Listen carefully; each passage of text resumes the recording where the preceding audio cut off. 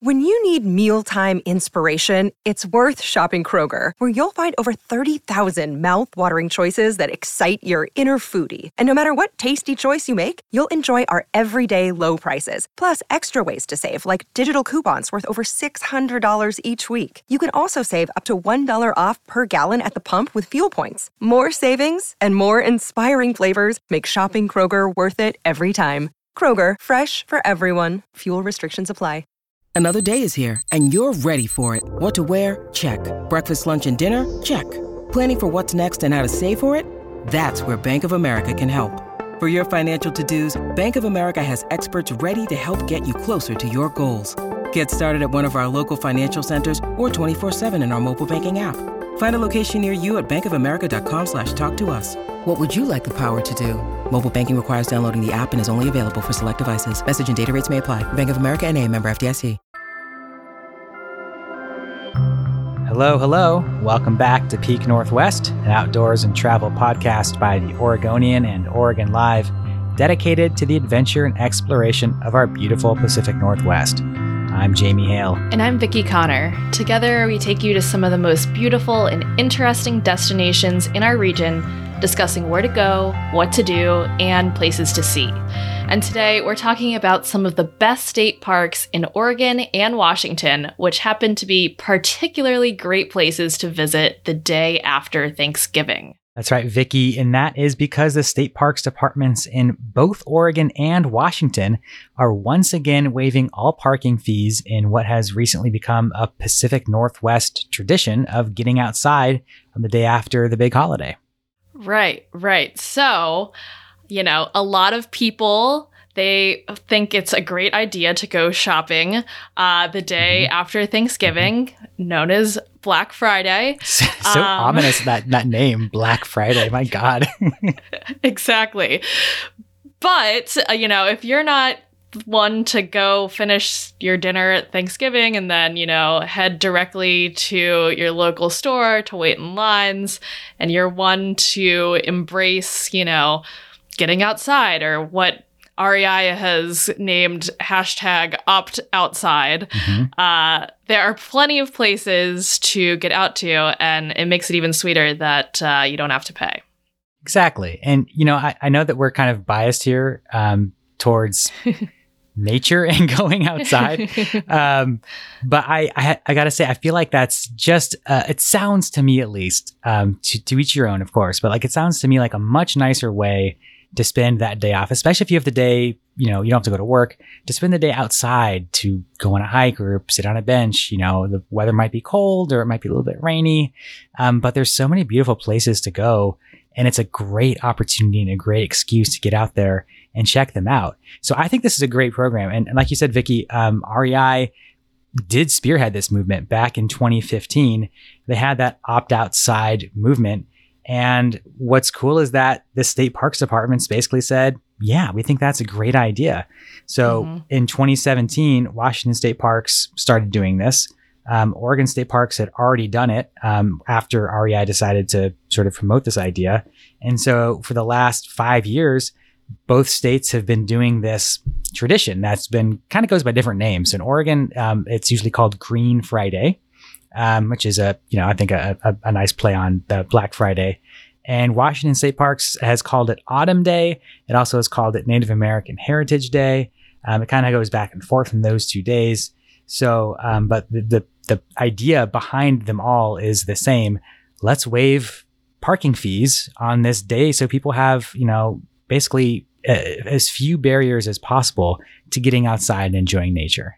I love that. And it's great if you have people visiting in town who maybe haven't gotten to explore some of these state parks yet, or maybe you just haven't been able to explore some of these state parks. It's a great excuse, whether you're going with your family or you're going to escape your family. Both great options. That's right. And sometimes they've done events at these state parks. Like I know Silver Falls in the past has had hot chocolate and hot apple cider and interpretive stuff. I am told that is not happening this year. Sorry to get your hopes up. but it is still waiving parking fees, which is something. So for folks who aren't maybe aware of how this usually works, Washington State Parks charges $10 day use parking fees at all of its state parks, unless you have the annual Discover Pass, which will get you into those parks for free.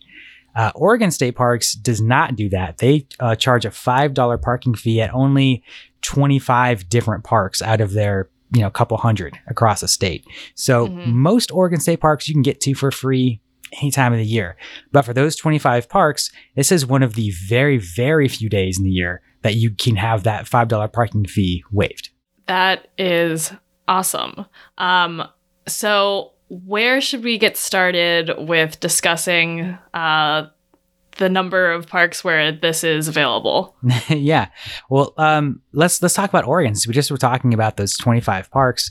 We don't have to list all 25 here. You can find those at stateparks.oregon.gov. They've got a whole list there. But there's definitely some really big ones on here. So, I mean, when you're talking about the coast, you're looking at Cape Lookout, Anicola, Fort Stevens, Shore Acres, places like LL Stubbs Stewart, closer to the Willamette Valley, and Milo McIver and Rooster Rock. Then other spots out in Southern Oregon like Tuvell, Smith Rock out in Central Oregon, the Cove Palisades, Tumalo State Park. These are all places that typically require a $5 parking fee that you can get to for free on Green Friday. So Vicki, I mean, I know that you are sort of relatively new to Oregon at this point. We were talking before about how you were feeling like, man, I got so many state parks I need to go and check out. Yeah. Are there any of these ones that usually charge a fee that you would feel like more tempted to go check out with that fee waived, or that you're maybe just itching to check out regardless? Let's see. I mean, there's so many. I mean, Shore Acres is definitely one that I've seen a lot and that I would love to check out. I think the one thing that's holding me back is like, okay, so the fees are waived, but does that mean the crowds are rushing to these places? And maybe are there some that like are a little less well known that are worth checking out that won't be super crowded on this day? Yeah, that's the interesting thing, right? I think it honestly depends on weather. So, because waiving a $5 fee this is like per car. It's not per person. Yeah. If you're spending money on gas to get out there, this is a pretty small potatoes thing. But I think, what you talked about having people in for the holidays, taking family out there, friends.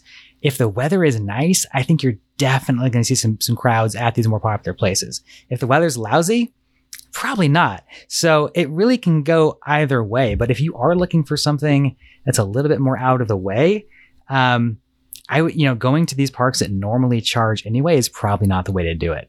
But if you're looking for that said, if you're looking for some, finding places that have more area to spread out might be a good way to do it. So Fort Stevens, for example, this is out, I think most people know Fort Stevens at this point, but it's out on the North Coast outside of Astoria.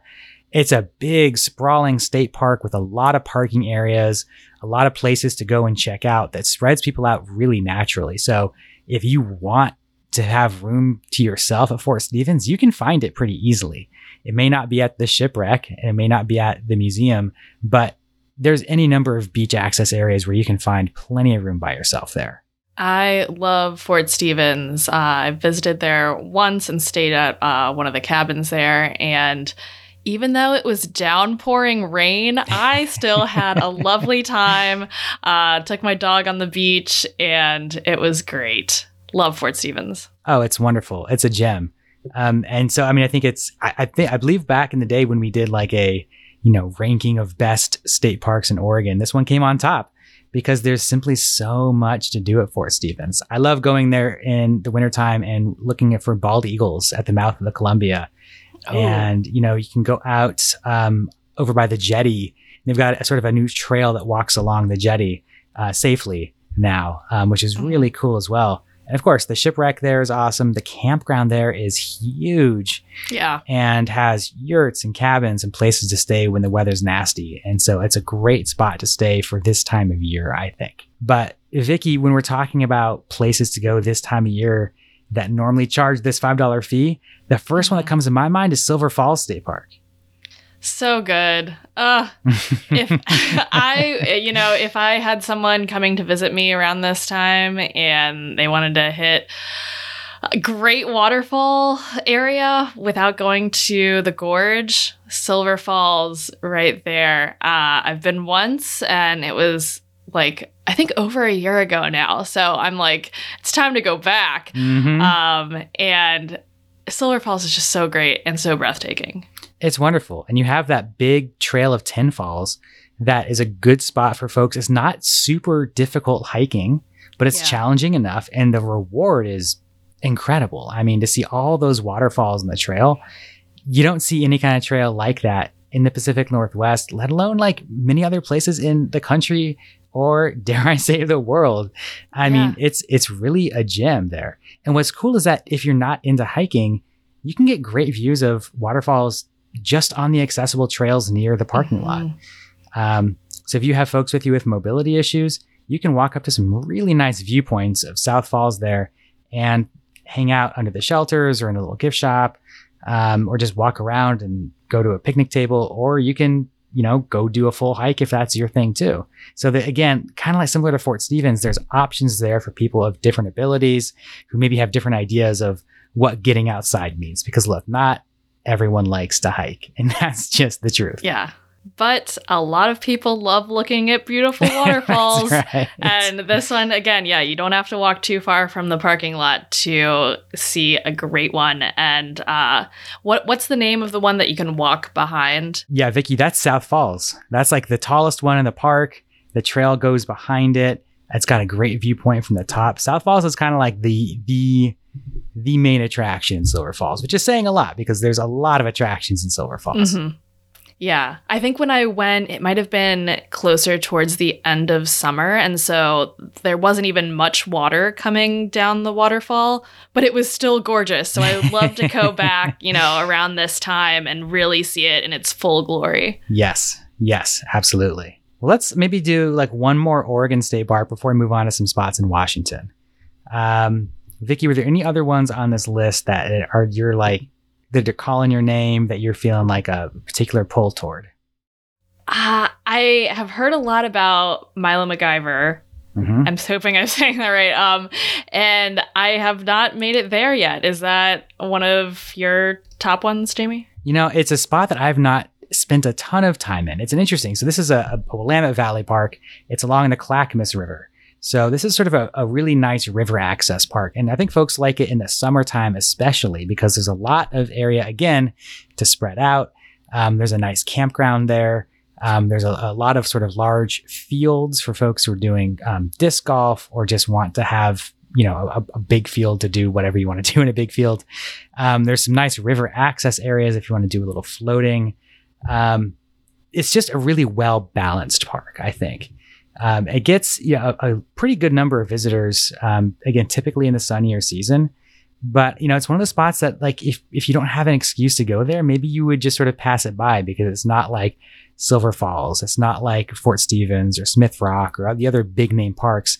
It's just sort of like a nice nearby park that has a good variety of things to do. But I think if I were to go this time of year, I would check out the hiking trails there. There's a sort of a bunch of miles of hiking trails around the Deus area, some connected to horseback riding trails as well, if you wanted to do that. And you can kind of sort of just wander around in the woods and pop out to the river every now and then and kind of just have a nice quiet time. I imagine it's really nice this time of year when the foliage is turning and you can get the colors in there and have a sort of a quiet forest day. I think that sounds pretty nice to me. Yeah, that's what I'm seeing from the pictures online.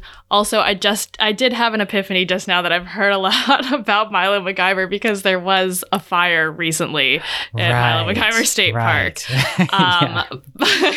So that's why it was on top of mind. But Jamie, do you know if that's affected a lot of the state park? It doesn't appear that there are any like major closures right now because of the fire. The state parks is usually pretty good about that. But I definitely would make sure if you're concerned about that, look online, again, stateparks.oregon.gov. You can find this information. And just, look before you go if you're concerned at all, or you can give them a call or anything like that. But again, I'm not seeing any sort of major closures of the park because of that fire right now. And good advice, no matter where you're going, always look before you go. That's right. All right, Jamie, should we get into some of our favorite Washington state parks? Yeah, let's do it. So, obviously Washington, a lot of great parks, really beautiful, beautiful state parks, just like Oregon. And again, most of the year you have to pay a $10 parking fee to be there. Washington State Parks is pretty good about having a lot of fee-free days. So this Autumn Day, Native American Heritage Day after Thanksgiving is just one of usually about a dozen fee-free days they do over the course of the year. So look for some of those other ones if you're wanting to go there and not worry about paying for parking. You can also obviously get an annual pass that will save you some money if you're going up several times in a year. But, when it comes to Washington State Parks, the first area that comes to my mind is the Columbia River Gorge. Once you cross the river into Washington and you're driving down Highway 14, there are a bunch of great state park sites.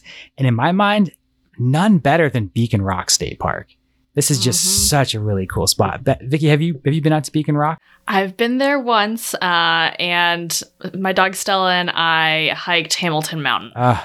It's one of my favorite hikes in this area, without a doubt. It is so good. The views at the top the views at the top were amazing. So great. And then we also went on kind of like a misty type of day, even though it was summertime. It was just like misty, a little bit rainy. And it was so great. Like the forest was just like luscious as we were walking through. Just really enjoyable. This is round trip, if you do like the loop, is roughly a little over 8 miles. And I just thought it was such a great hike and a perfect like post-Thanksgiving activity. It's a challenging hike, but it is a hike that has views the entire way up. That loop you talked about, I know a lot of people like to do that loop. My hot take is that I don't like doing the loop because the views are so good on the main arm that I want to get them on the way up and on the way back. So I never do that loop coming back because I want to just soak in all of these amazing views for twice as long. It's really spectacular. There's a lot of spots along the way that you can get up to and stop if you don't want to go the whole way. So there's a nice little waterfall that's pretty close to the beginning. And there is sort of, I don't know if you call it a false summit, but there's a really, really amazing viewpoint that is just below the main summit of Hamilton Mountain that makes for a perfect place to stop. And of course, Hamilton Mountain is just one part of Beacon Rock State Park. Another part, probably the best known and most popular part, is Beacon Rock itself. So that is, it's just like the name sounds, it's a big rock on the edge of the Columbia River. And there is a trail sort of up and around it. They have sort of like scaffolding connected to the rock that allow you to climb up it. It's a really cool spot. Amazing views from there as well. And a third part of Beacon Rock State Park is this little tiny area of land just to the south. I'm not sure if I'm pronouncing it correctly, but Deutsch Deus area, might be pronounced Deutsch, I'm not sure. There's a turnoff just before you get to Beacon Rock, and this is one of my like go-to quiet areas. Oh. There's like this little picnic area with grass and trees and a little loop trail around it, but you can branch off the loop trail and walk right down to the Columbia River.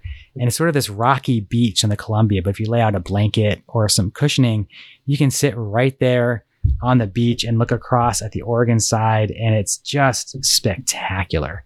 I see very few people out there whenever I'm out there, and it's just a really nice spot if you're looking to escape the crowds a little bit. But again, these are all places where you normally have to pay to be there, and this is a great excuse to check out 1, 2, or all 3 of these spots, depending on how much sunlight you have, and experience some really different looks of the Columbia River Gorge. Yeah, totally. And I also, this might be more of like a summer recommendation, but I have had some friends like do kayaking and stand-up paddleboarding right at Beacon Rock. And, seeing Beacon Rock in the background while you're in the water is just so gorgeous. But yeah, I can totally understand if you're not wanting to get out and kayak or paddleboard in like late fall, rainy, cold weather. But if you are, that's also an option. Right. That's the thing to think about too, is like, November, end of November, we're talking about the tail end of fall. It can get kind of nasty out there, and climbing up the side of Beacon Rock itself might be like a little iffy for a lot of folks. So it can be worth looking at, like, what are some places that maybe I can use this weather to my advantage? And Vicky, I do have a second park here that does exactly that. Cape Disappointment State Park. It's one of those places where I feel like when the weather is nasty, it's a great place to go to. It's great when the weather's good too. Let me say that. But it has one of the best storm watching spots on the North Coast, where like the North Oregon coast becomes the South Washington coast. That stretch, it's a beautiful, beautiful storm watching spot that you'll find just like lines of photographers at in certain parts of the year. But this park has so much to see and do. There are great hiking trails. There are a bunch of old World War II bunkers like you'd also find at Fort Stevens. There are 2 lighthouses in the park, which is pretty cool. And there's also like a campground.